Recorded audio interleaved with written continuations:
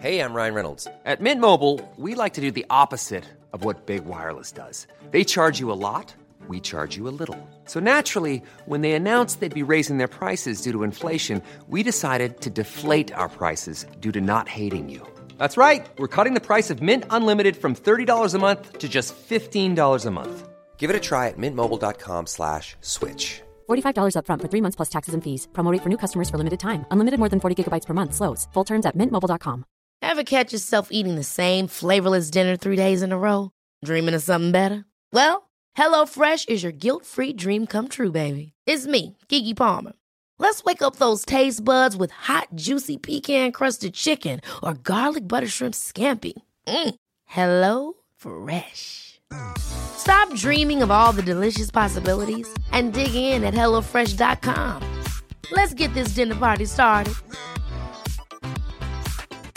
Hiring for your small business? If you're not looking for professionals on LinkedIn, you're looking in the wrong place. That's like looking for your car keys in a fish tank. LinkedIn helps you hire professionals you can't find anywhere else, even those who aren't actively searching for a new job but might be open to the perfect role. In a given month, over 70% of LinkedIn users don't even visit other leading job sites. So start looking in the right place. With LinkedIn, you can hire professionals like a professional. Post your free job on linkedin.com/achieve today. High Wycombe. Are you in High Wycombe right now? The sort of question you have to ask yourself if you're in High Wycombe. Do you know what High Wycombe is? Get yourself a ticket for the Football Ramble tonight, Saturday the 19th. We're going to be down there having a load of fun. That's ramblelive.com. E qui siamo all'eliminazione del Bayern contro l'Aberdeen. Mrs. Thatcher is on her way home from the Falklands after a visit to HMS Antrim. E siamo a 2-1 per il Bayern. A Russian from the International Wheat Organization is expelled from Britain as a spy. Punizione e il colpo di testa vincente di McLeish ed è 2-2. And the explorer who's training for the North Pole in a Surrey refrigerator. L'Aberdeen per passare il turno deve assolutamente vincere. Ci riesce con Hughes. Hello everyone, welcome to Greatest Games on Football Ramble Daily in association with The Blizzard. My name is Marcus Speller. Jonathan Wilson is of course opposite me. And on today's show we have Johnny Northcroft, Sunday Times football correspondent and author of Fearless, the amazing underdog story of Leicester City, and also author of Deadlines, Darts and Delhi, his World Cup diary, focusing on England's rebirth at Russia and other unexpected tales. And also, Johnny, I will say this about you, you're a fine centre-half as well. Oh. Thank you very much. It's lovely to have you on the show, my good man. Thank you very much. What an intro. Today's game, you've gone for the 1982-83 European Cup Winners' Cup quarter-final between Alex Ferguson's Aberdeen and the mighty Bayern Munich. Why, Johnny, have you gone for this game? Oh, wow. I mean, it's for me, it's just the game that probably stands above anything in my life without getting too in football in terms of good to clarify. Just in case my wife's watching, listening, probably in life actually. It's got so much from a personal, sort of professional, and just football point of view. I mean, first of all, the greatest experience I've ever had watching football. I was 12 years old. I was there with my dad, and I think anyone that was at the ground, any Aberdeen supporter, will talk about that. Even above the Cup Winners' Cup final, which came a few weeks later against Real Madrid, that is the iconic game for any Aberdeen fan to have been at. But it's also a game that sort of stayed with me throughout my sort of life, really, I suppose, because one of my big breaks, I guess, in journalism came writing for When Saturday Comes. The first piece I wrote for them was a piece about Aberdeen versus Bayern Munich. The first piece I wrote for the national edition of Sunday Times was again rehashing the same old stories that I'm going to rehash again now. And that was in '99 when Man United played Bayern in the European Cup final, and I was Scottish correspondent and suggested, you might want a piece about the first time Alex Ferguson played Bayern Munich. So it's been really important to me. And then also, sort of on a family note, I got home from that game with my dad, and we learnt that my granddad had passed away. So it's there's a lot bound up with that game. But even if none of the personal and professional stuff was there, it the greatest sort of 15 to 20 minutes of my life. Amazing. And it was subjectively a great game. of football. There's great goals, great moments, and so on, and a great comeback ultimately from Aberdeen. And a fantastic second leg of a classic European knockout tie where 0-0 in the first leg. Aberdeen go to Munich, get a result that's felt to be way above their capabilities, and then everything's poised with the away goals rule at Pittodrie, and just a game that seesaws back and forwards. Aberdeen didn't actually lead the tie until 13 minutes from time, and I think those victories where you just come from almost nowhere and steal them, there's a sweetness to that, especially when you're stealing them from sort of German aristocrats like Karl-Heinz Rummenigge and Paul Breitner and so on. Magnificent. What was the mood like in Aberdeen? Alex Ferguson, of course, is in charge. Aberdeen are having a great time. One of the best periods in their history. Yeah, you would say. So the city, in terms of football, must have been a very enjoyable place to be. Yeah, I mean, you're talking about an incredible time generally for the city, because it was the height of the oil boom as well. So there was a sense that this little Scottish city had really found itself almost at the centre of the world briefly.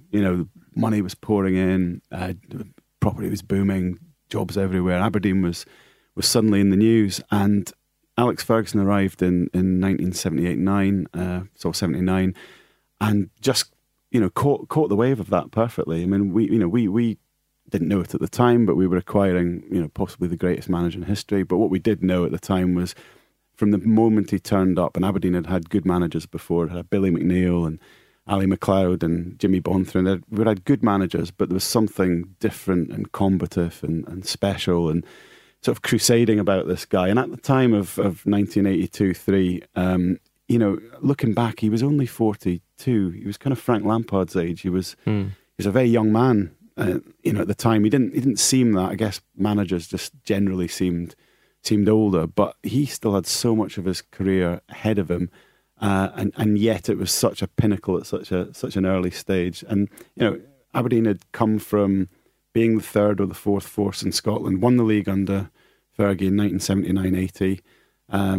In classic Ferguson style, the minute they won the league, first Scottish Championship for 25 years, he immediately berated his players for being one trophy wonders.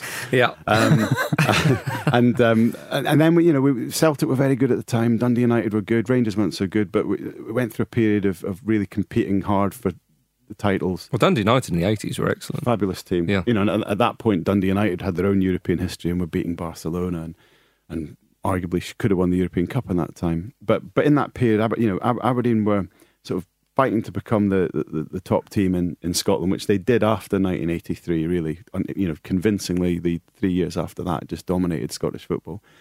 But in Europe, that was where Aberdeen, you got these glimpses of perspective. You knew you had this special team in domestic terms, but Aberdeen played Liverpool in 1980 and were given a football lesson, given an absolute lesson in European football, in smart football, just that extra level of mentality and quality.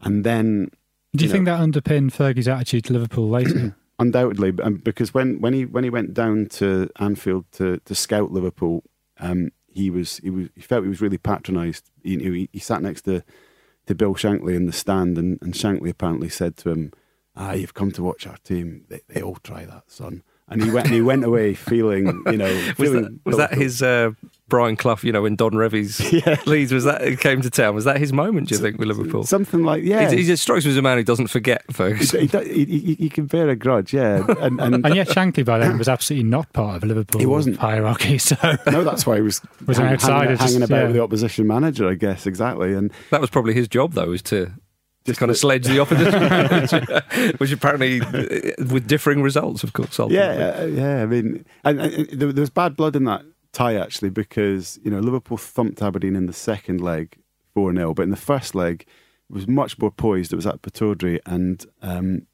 I can forget which Kennedy. One of the Kennedys, I think it was Ray Kennedy, broke John McMaster's leg. John McMaster, who we'll talk about in the Bayern Munich game, a fabulous talent, and had just got into the Scotland squad, and he was, before Strachan, he was our proper playmaker, and this was a brutal tackle, and it created a lingering sort of bad feeling. So that probably is where it came from with Fergie and Liverpool. So I think it's worth saying what you were mentioning about Europe sort of giving you a glimpse of perspective.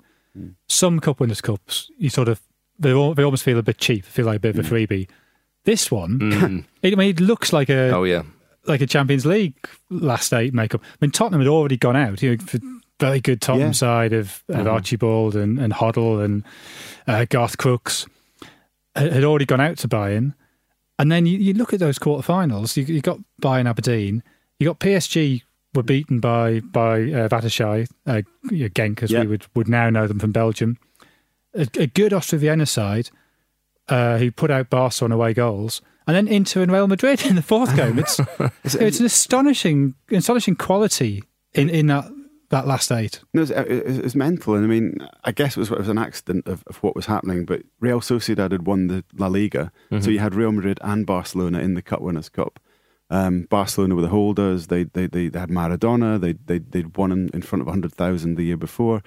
It was a serious trophy for them. Then you had Bayern Munich because they'd been in the European Cup final 8 or 9 months before, lost it to Aston Villa, and had got pipped in the league, I think, by Hamburg.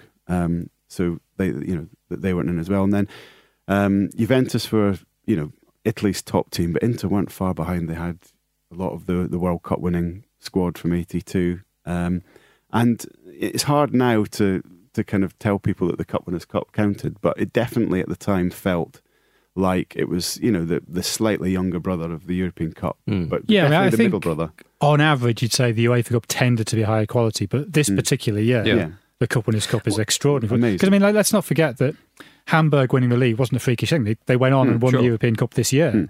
So it wasn't that Bayern had sort of lost out to some minnow. They'd lost out to a really, really good side with Kevin Keegan.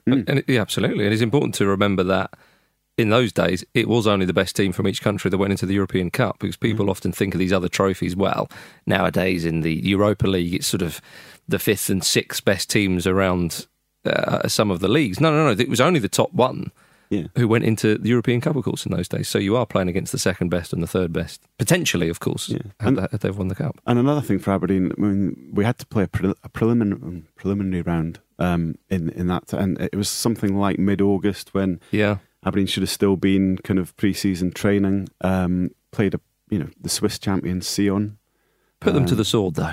Well, yes. 11-1 on aggregate. Didn't forget that in Bayern. Never have done. No, I mean, but that was it. That was, beat Sion 11-1, and that was the first sort of glimpse that maybe this European campaign is going to be a little bit different, because Aberdeen had come up short before. But then second game was Dinamo Tirana, where there was all the challenges of going to Albania, which with the dictatorship at the time, they wouldn't allow Fergie to actually go to Albania and scout Tirana at all. He knew nothing about them. The match programme for the home leg, there was just a big blank space where the opposition squad should have been. Nobody knew who was in their team, and they were pretty decent. None of your players had beards, did they?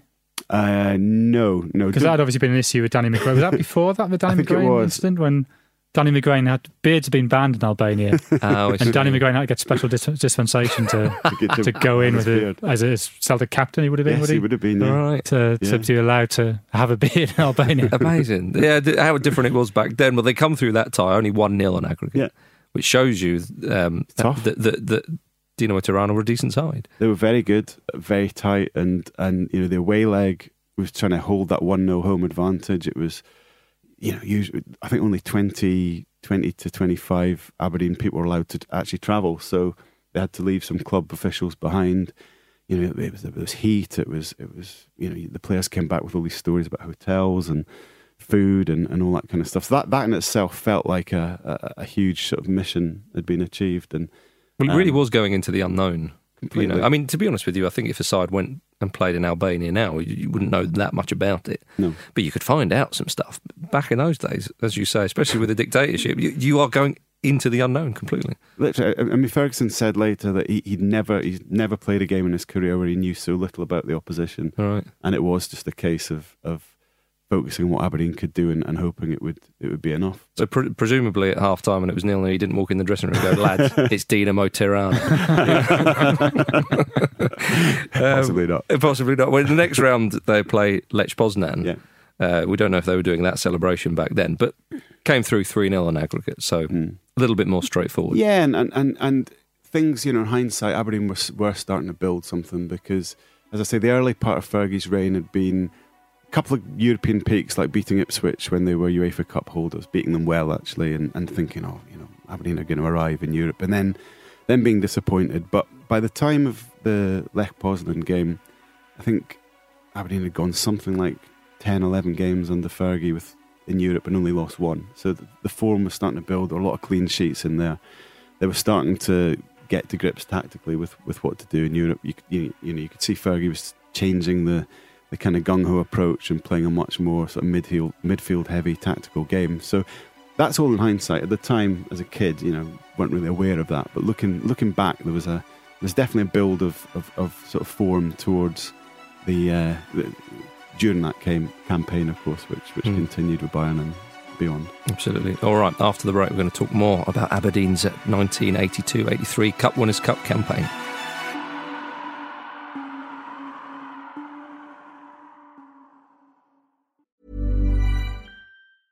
A lot can happen in 3 years, like a chatbot may be your new best friend. But what won't change? Needing health insurance. United Healthcare Tri-Term Medical Plans, underwritten by Golden Rule Insurance Company, offer flexible, budget-friendly coverage that lasts nearly 3 years in some states. Learn more at uh1.com.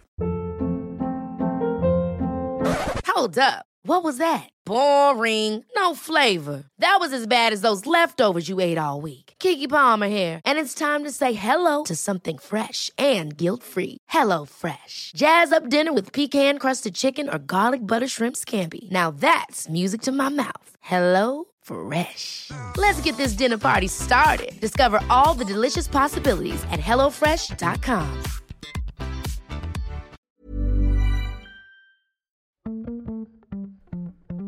This episode of the Football Ramble is sponsored by BetterHelp. Life throws many different challenges at us, and as a result, we all have our own sources of stress. Whether big or small, those stresses can impact our lives in unpredictable ways, and if we don't address them, they can have an outsized and unwanted impact. Therapy is a safe place in which we can address these issues, learn to understand them, and find ways to work through them. Having therapy can be beneficial to anybody, not just people who've experienced major traumas, even if you may have not considered it before. It could be simply a time for you to get things off your chest, a way to learn positive coping skills, or how to set boundaries. Ultimately, it can be whatever you need it to be. If you're thinking of starting therapy, give BetterHelp a try. It's designed to be convenient, flexible, and suited to your schedule. All you have to do is fill out a brief questionnaire, and BetterHelp will match you to a licensed therapist. You can even switch therapists at any time for no additional charge. Get it off your chest with BetterHelp. Visit betterhelp.com/ramble today to get 10% off your first month. That's BetterHelp, HELP.com/ramble.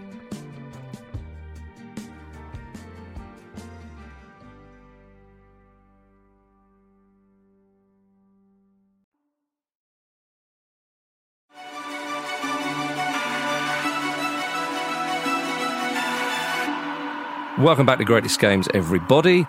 Now, let's get down to business. The game itself. So Aberdeen go into that tie. They've only conceded one goal in the competition thus far. And you talk about, Ferguson drilling his players how to play in Europe. Obviously, a different approach to Scotland. You mentioned before, they go away to Bayern. They draw 0-0. And how was that result received? Because a 0-0 can still divide opinion now. People think that's not a bad result. You set it up, or does it favour the away side in the second leg? There was a feeling of huge achievement actually from that 0-0, as if maybe that's going to be as far as this goes. But Fergie had the classic set of mind games throughout that whole tie, and it started with the away leg where the interviews that he gave pre-match were things like, "Oh, we'd be happy just to get beaten 2-0. That'd be a good result."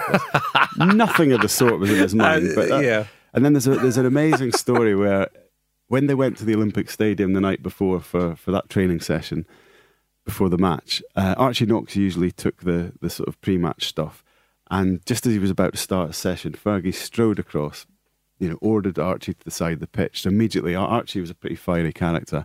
He stomped off in a huff, and Fergie organised this ludicrous routine where he put a set of players in the centre circle, and he had 4 groups, one at each corner flag. and he told them to just ping long balls at the guys in the centre circle, and then the guys in the centre circle then had to sprint to the corners and then ping long balls into the ones that arrived. People getting hit in the head and the face. And of course, it was all to make Aberdeen look really bad. The German press were watching, the Bayern people were watching. They thought this was just some comical Scottish team. And it was Aberdeen's first European. It's the first time they'd been in Europe after Christmas, wasn't it? So yeah, it was uncharted territory. It was, and it was the first time since that Liverpool game we'd really played one of the aristocrats of Europe. So there was a lot unknown in it. But Fergie had this amazing confidence, I guess, because secretly he thought he was well capable of getting a result. Got his tactics spot on. His big worry was Rummenigge, who was such a great player at the time, twice European Footballer of the Year. But he had Willie Miller, and Willie Miller was, to my dying day, I'll insist, was the Scottish Baresi, and that's a compliment to Baresi rather than. And Willie was put on Rummenigge, which was the key thing in the match, and they had an incredible battle. Rummenigge, at one point, tried an overhead kick, knocked Willie Miller's teeth out. Rummenigge, actually being a gent, helped Willie find his teeth in the goal mouth, and. They shook hands at the end, a sort of draw between them, but Aberdeen had nullified Bayern's biggest threat. And then, at odds with that ludicrous training setup that he had beforehand, what you saw from Aberdeen was a really well-structured, tactically mature performance where they kept possession, they killed the game. They probably could have won it 1-0. I mean, back home as a kid, these games weren't on TV. I remember listening to that whole game on the radio at my mum and dad's sort of dining table, and that's how you had to consume it in those days. So I think Aberdeen played pretty well, but really I've only got Radio Scotland to tell me. So how was it treated from Bayern's point of view? Did Bayern think, what on earth was that? Or, that's a sort of a minor stumbling block, we'll have to put them away in the second leg? Yeah, Bayern respected Aberdeen after that. Uli Hoeneß, who was the general manager at the time, said, look, I said before the match how good this lot were. Nobody in Germany listened to me. Hoeneß had apparently said Aberdeen were going to be a tougher opponent than drawing Real Madrid or Barca would have been. So there was a respect, but there was also a feeling from Bayern that they had an extra gear. They had a couple of extra gears. They were such a good team, they had such pedigree, that they would finish the job in Aberdeen. And of course, as you say, 0-0 can actually be a reasonable result for the away team as well, going in the second leg. Yeah.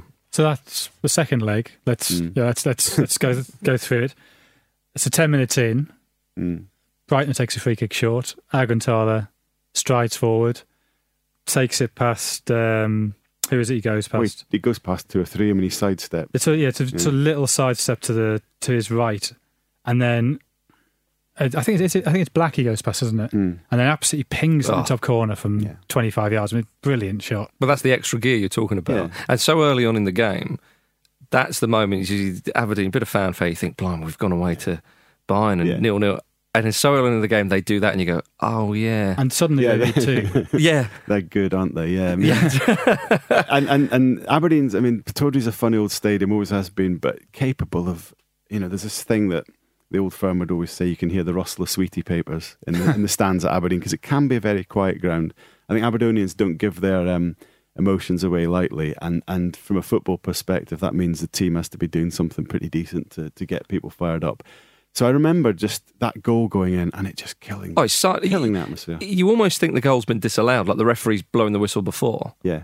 And even the indomitable Jock Brown on commentary, he's almost sort of stunned slightly himself when that goal goes in, and he the way he commentates throughout the game, actually, at various points, it's kind of like, well, there you go. I mean, yeah, inevitable, I suppose. Really, the game's gone. See what Aberdeen can do, but yeah, you can't argue with that. That's the kind of tone, isn't it? That was it. But I mean, to be fair to him, that was the feeling. Yeah. Even as a blinkered kid watching my own team, even you knew on a football level, this team is actually too good for us technically, and they were much better than Aberdeen technically. Yeah, there's something about the aesthetic of that goal as well. I mean, something about the whole night, that the fact that two kits are sort of mirror images of each other. Yeah. It's kind of classic Adidas. Well, they're both Adidas.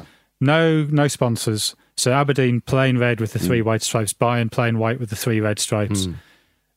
And I don't know, Agantala just looks, I don't know, there's just something incredibly elegant about him. Yeah. It is. Even his sort of ridiculous little German early 80s mullet somehow looks good on him. And that shot, I mean, I don't know, something about the way Jim Leighton dives for it is very of its era. His build is very much early 80s goalkeeper. Yeah. And his dive, I guess, is the diver you make if that's your build. Yeah. Not quite getting there. It's a muddy pitch as well, isn't it? That adds to the... Yeah, it's just muddy enough. It's not a farce, No. but it's definitely of the early 80s. Yeah, and I can tell that. I mean, on the night, he seemed to be, of all of them, the very best. And just even to get the ball out of his feet on that muddy pitch and shift it and put it in the top corners, and incredible technique, and just not something you ever saw in the Scottish League. But there was a lot more to come in the game. I mean, Aberdeen started to get back into the short corner, Kennedy's cross, McLeish heads against the bar. And I guess, I don't know, what were you thinking then? Okay, we can actually get them, or were you thinking, no, that was our chance? There was a lull, and then pressure starting to build, and the optimism starts coming back a little bit, and under Fergie, not with Jock Brown, it wasn't.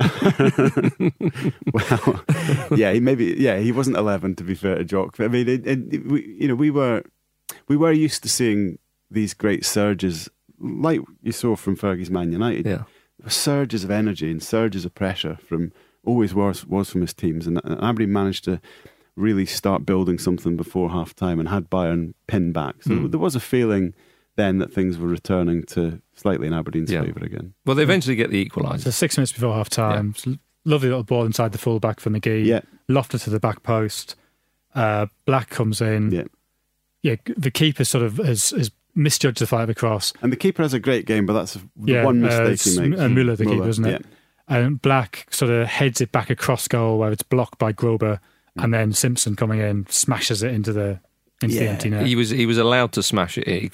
The defender could have had that away. Yeah, I think he could have swung at it first time, maybe. I don't know, but it was actually in I looked at Fergie's two of Fergie's autobiographies. I don't know how many he's actually written now, but I looked at both of them, and there's definitely one of them where he describes it as won a tackle on the goal line. Isn't quite how it is, but I think you're right. I think he definitely wanted it more. To use I'd say so. The parlance of the time. Yeah. I mean, Simi Neil Simpson, he epitomised what Aberdeen were, I guess, because he was a local lad. Fresh out of school, straight into the team. It was a team built around, Millen, McLeish, Strachan. They were the sort of stars, really. But I guess the heart and soul were the four local kids. Eric Black, who came from just up the coast. John Hewitt, an Aberdeen lad who, had offers from Liverpool and Man United, but signed for Aberdeen at 15. I remember the back page of a local paper was a 15-year-old, signed for us. Neil Cooper, who was born in India but was basically an Aberdeen lad, and Neil Simpson, and that kind of rangy determination and perhaps intimidated the German defender. That was just the force of desire and physicality that sort of ran through that team. Probably thanks to those four kids as much as anything else. So at 1-1 at half time, and then a bit of optimism creeping in. And then a fabulous goal. It's a ridiculous goal. Should have been disallowed. I mean, talking disallowed, it's too good, isn't it? Yeah, it's too good. So Bayern have sprung a slight tactical surprise by playing Hans Flügler, who was a left back, but he's quite a tall player. And they played him on the left wing rather than the left back. I guess the idea being he'd get a Kennedy in the air. Yeah.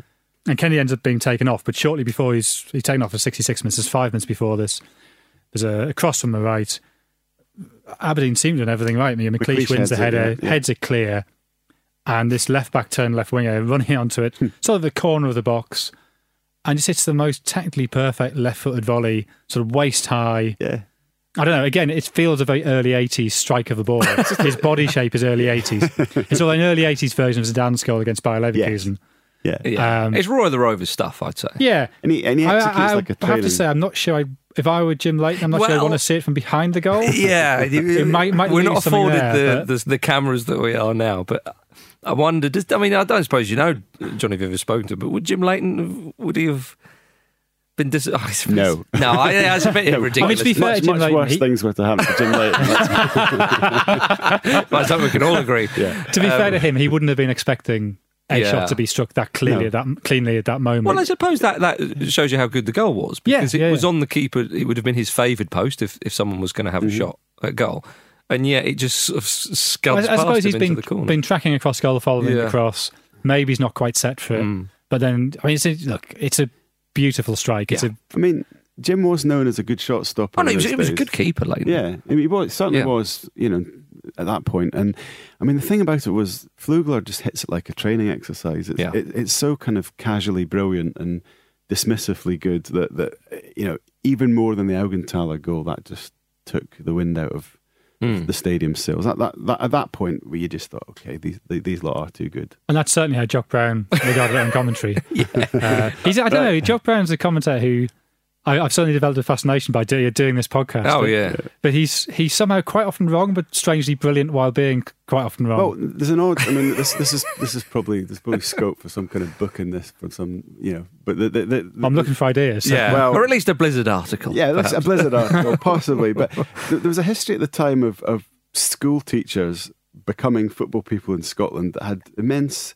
influence over Scottish football at the time. And you had Craig Brown and Andy Roxburgh going into the national setup. We had Archie McPherson and Jock Brown, school teachers who became the two leading commentators. And there's something a little bit headmasterly about. Yeah, no, there is absolutely. Definitely, yeah. Because I think that's generally the tone of commentary. Yes. At the time. Oh yeah, they're teaching you. Do you think Barry Davis is very sort of schoolmasterly? Yeah, absolutely. Yeah. Yeah, I didn't realise that about Jock Brown, but I would have probably been able to guess it, I think. He then subtly will use a very school teachery term. Let's get on to that. Let's move on to that straight away. So 16 minutes later, there are 13 minutes to go. Aberdeen need two to not lose. Two to win, but also two to not lose. Did you want to describe what happens? I mean, quick, but couple of big tactical changes. We talked about Flugler. Yeah, sorry. Yeah. So, Ferguson, he takes Stuart Kennedy off and everyone thinks the striker's going to come on. Instead, he puts John McMaster on to play left back. As I say, McMaster's this great technician, but he's essentially just swapped his fullback, sent on a left back when you're chasing the game. So that seemed odd. Did Rugby not swap sides? Rugby goes over to basically scare the life out of Flugler. Right. And McMaster goes on the left. And basically, Bayern was so well set at the time that Aberdeen needed the most creative player in the park, which was probably McMaster, and he just Cooper dropped back as well, didn't he? We sort of gave Cooper became a holding player, or third sort of freed up McMaster a bit. Yeah, and McMaster's job was just to try and ping, kind of long passes from where he could, and that did start to change the game. And Flugler was quelled a little bit, and then John Hewitt comes on a couple of minutes before this free kick, which will never be forgotten. No. Well, Aberdeen win a free kick sort of on the corner. Sort of right side of the box, as I look at it. A crossable position, we would say. Yeah, and the classic thing to do, you send the centre-backs up and you concentrate on getting a really good cross into the box, and that's plainly what... Yeah. Well, McLeish had nearly scored earlier in the game. From a similar thing. Yeah. And then there's an interesting free kick routine involving Gordon Strachan, and who was the other one? John McMaster. Sorry, so yeah, right enough, yeah. So I mean, and there's history to this routine, but I mean, it went back. Aberdeen went on a mid-season training break to Portugal, and they ended up with sort of rubbish pitch. It was full of sand, so they couldn't do anything else except practice set pieces. And Strachan came up with this free kick routine at that time, and he called it the fuck up routine. And his words to McMaster was Spammer, which was McMaster's nickname, but it was Spammer, we're fucking this one up.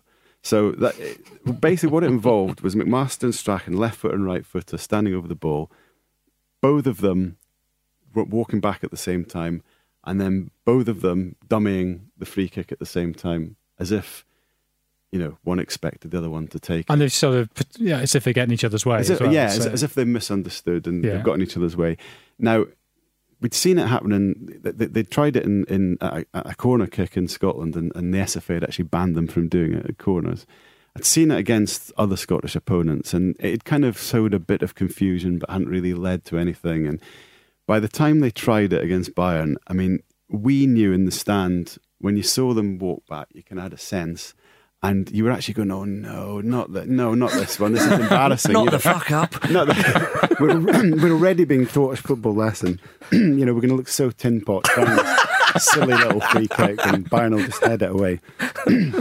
But it's executed perfectly, and excuse me. But apparently, at the time when they dummy it, they then start this fake argument, and Strachan was literally still swearing at McMaster, screaming at him. when he then whips the ball into the box.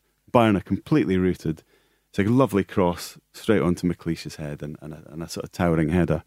To make it 2-2. To make it 2-2. And the Bayern Munich players could not accept that this was a trick. They couldn't accept that they'd fallen for something as base as this.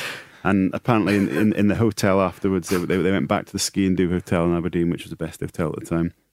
And so the story goes, we're sat up in the bar, in the small hours, arguing about this. They couldn't have meant it. It was your fault. They couldn't have meant it. It was a free, it was. But what was Jock Brown's commentary? Oh yeah. So Jock Brown, who initially sort of he's surprised by it, and he goes, "Oh, there's been a misunderstanding," and then when Strachan puts it in, they score, and then they replay it, and he says, "A well-rehearsed piece of tomfoolery," which is one of the great phrases. You do not get that anymore. A well-rehearsed piece of tomfoolery. Moments early, though, he says, "Oh, bit of a mistake, a bit of a mix-up there," and then moments after that, he goes, "Well, of course, if you thought that they were, I knew very well that they, hang on, Jock. I'm pretty sure, everyone else in the stadium he's making out was fooled by this as well. Whereas, as you say, Aberdeen fans are thinking, "Oh, we know what's going on here." And that's the headmaster. I'm just changing the answer, and I'm right. But it's not STV's finest 40 seconds of broadcasting, apart from that golden line, because then what happens is that the camera then basically misses the denouement. All you see is a Black's header, Müller pushes it out, and Hewitt sticks it between Müller's legs as he tries to get back to his feet. I mean, for the Dons fan connoisseur, you can actually take a lot of pleasure in watching what happens, because the camera focuses on McLeish, and they're talking about this as his second goal of the season or whatever it is. And McLeish, you can see that McLeish's eye is caught by something, and he starts looking up towards the box. He's got this stare that becomes more expectant. And I've watched it so many times, just enjoying the emotions changing on McLeish's face as he's watching what's going to be a goal unfold. What is missed and wasn't captured for posterity is John McMaster's crossfield ball. He did exactly what Ferguson had sent him on to do. So it's a cross from the left wing. I mean, I genuinely don't know. I've only seen the TV. So it's a cross from the left wing. It's a beautiful long diagonal cross from the left wing, pretty much after regaining possession from the kickoff. And Bayern, their heads are still scrambled, and McMaster just spears this fabulous ball onto Eric Black, who best header of the ball I've ever seen. Rises like a salmon, wonderful header. Manfred Müller, who has had a very, very good game, actually, it's an incredible save. He was denied one of the great saves, really, by Hewitt following up. But even then, it's so improbable, because the ball lands and Hewitt actually slips in the mud and kind of gets this kind of nasty little touch with the toe of his left foot, and it goes through Müller's legs, which Hewitt afterwards admitted it was a complete accident. Didn't mean to do that. And, would I be harsh in saying it? Because Manfred Müller, earlier on in the game, makes a fabulous save from a Black header. Clutches it on the line from a Black header. I mean, it's a phenomenal save. It's a phenomenal save. Just the fact he holds it as well. It'd be a very good save if he pushed it away. Absolutely. But he held on to this ball. It was a close-range header. Would it be harsh to say on that third Aberdeen goal, he sort of tries to catch it again? If he a modern-day goalkeeper would probably push that over the bar, push it away, and it's away from danger. But I think this is part of the thing about the shape of goalkeepers. I think modern goalkeepers are just bigger. They spend much more time in the gym, so they have greater forearm strength, greater wrist strength, and so that sort of flick away with the wrist will go further. And maybe the balls are different, I don't know, but that sort of goal feels like it used to happen quite a lot, and now it just doesn't happen. The spring's not the same either, is it? He doesn't spring like a modern goalie. He kind of like jumps straight up and back down again. But within the, and he's not Bayern's regular goalkeeper as well. I have to say, it should have been Jean-Marie Pfaff in goal, and he was injured. But I think he actually pulls off a really good save. It is a good save. It is a good save. It's just sort of its time. Yes. Yeah, I think that's fair to say. And the extraordinary thing, I don't want to sort of refer one of Aberdeen's great moments to something that subsequently happened, but the idea that a Ferguson team 16 years later would stiff Bayern Munich again with two implausible goals from crosses into the box in the space of a minute. Absolutely. It's ludicrous, isn't it? It's absolutely ludicrous. Yeah, I mean, and what was... It's funny when you say, because obviously Bayern Munich, those two goals, great quality, nearly dampened Aberdeen. Yet... They're proper goals, not these messy Scottish goals. But the free kick routine, it did feel like they'd properly mugged them off. They did. And when Ferguson, the final whistle goes and scenes of celebration, the fans are on the pitch and all that, the way Ferguson kind of jogs or sort of runs. Yeah, what's that about? 'Cause he just sprints to the tunnel, doesn't he? Yeah, no sort of thought of kind of savouring the moment. Or... But I think, but I feel like Ferguson, I almost feel like he's smiling and laughing as he's running off. Yeah, it's a bit of a Mourinho. It's almost like a Mourinho run down the touchline. It is. Is it because of the invasion? Is that why he does that, to get out of the way? Or is you can see the pitch invasions coming. Yeah. But with Ferguson, though, you'd probably think for him, he can't be seen celebrating that. You got a semi-final and the final. No. And so to me, that is like... There's almost classic Ferguson. He's running down the touchline, laughing to himself, going, "We have just mugged you off, Bayern. Thank you very much. But if you think I'm going to now get caught up in the celebration, I will wait until we've got the trophy." Were you on the pitch, Johnny? Oh no, God! I mean, my dad wouldn't let me. Too sensitive. That's probably the only pitch invasion ever at Pittodrie as well, because it's not that type of stadium. Well, it was all-seater, wasn't it? So first all-seater, all covered. But what I do remember as a kid was, I mean, as I say, Aberdonians are not known for being tactile. I mean, when I see my dad even now, we kind of do a very, very kind of comedy hug, and reference the fact that we're doing a hug, because it's so unnatural, much more comfortable in the days you could just nod at each other, and you can't do that anymore. But in the 80s, Aberdonians were Aberdonians, and there were just was unheard of what happened that night. You were kind of hugging the people next to you. You were, as a kid, sort of people ruffling your hair. Strangers were. I can see why that doesn't happen anymore. No, I cheated one for a while, mate. But I just remember the city suddenly felt exotic just for that. Yeah. Even for that 15 minutes in the South Stand where I was just this kind of atmosphere that you'd associate maybe more with the Celtic fans or the Rangers fans when you saw them come to town. The kind of stupid emotional Ouija's when they turned up, But here was us as Aberdonians actually letting go just a little bit, and the songs were pretty basic. I mean, we had "Here We Go," "Bouncy, Bouncy, Bouncy," Aberdeen. I mean, pretty like one word or two word songs. But that night just felt like incredible. It all came together. Celebration, yeah. And if beating Bayern wasn't big enough, Real Madrid in the final. Yeah, what a story. And that was in a way it was a rehearsal for Real Madrid, because Fergie pulled off some of the very same tricks in terms of talking up Real Madrid and how great they were. And Jock Stein had told him this sort of stunt to pull, where he said, "Go and make Di Stefano," who was the Real Madrid manager, "go and make Di Stefano feel important." So Fergie got a fine bottle of whiskey and presented it to him, and kind of made out as if he was just honoured to be in the same dugout area as Di Stefano. And again, Aberdeen were much more convincing in the game. They were pretty much in control of that Cup Winners' Cup final. But there was a similar vibe, playing one of the greats, allowing themselves to be underestimated, and of course the dynamic of John Hewitt scoring at the death from a cross to win the game, and an amazing sort of, I guess, 8 weeks in the life of a 12-year-old. I mean, at that time, I just thought Aberdeen were one of the best club sides in the world, and we're going to win the European Cup next, and goodness knows where this dominance will end. And my dad would just laugh at me. Son, just enjoy it. Just enjoy it.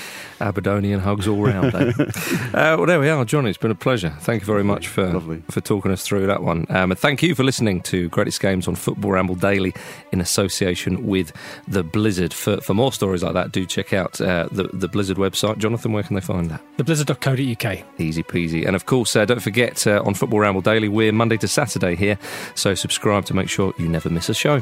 We'll see you next time.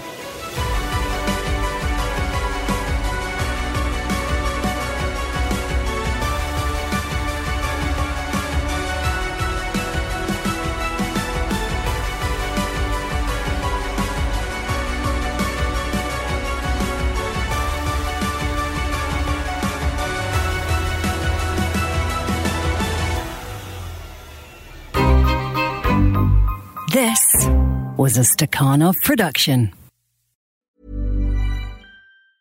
Ever catch yourself eating the same flavorless dinner 3 days in a row? Dreaming of something better? Well, HelloFresh is your guilt-free dream come true, baby. It's me, Keke Palmer. Let's wake up those taste buds with hot, juicy pecan-crusted chicken or garlic butter shrimp scampi. Hello Fresh. Stop dreaming of all the delicious possibilities and dig in at HelloFresh.com. Let's get this dinner party started. When you need mealtime inspiration, it's worth shopping Kroger, where you'll find over 30,000 mouth-watering choices that excite your inner foodie. And no matter what tasty choice you make, you'll enjoy our everyday low prices, plus extra ways to save, like digital coupons worth over $600 each week. You can also save up to $1 off per gallon at the pump with fuel points. More savings and more inspiring flavors make shopping Kroger worth it every time. Kroger, fresh for everyone. Fuel restrictions apply. When you drive a vehicle so reliable it's backed by a 10-year, 100,000-mile limited warranty, you stop thinking about what you can't do and start doing what you never thought possible. Visit your local Kia dealer today to see what you're capable of in a vehicle that inspires confidence around every corner. Kia, movement that inspires. Call 800-333-4KIA for details. Always drive safely. Limited inventory available. Warranties include 10-year 100,000-mile powertrain and 5-year 60,000-mile basic. Warranties are limited. See retailer for details. Protect your dream home with American Family Insurance. And you can weather any storm. You'll also save up to 25% by bundling home, auto, and life.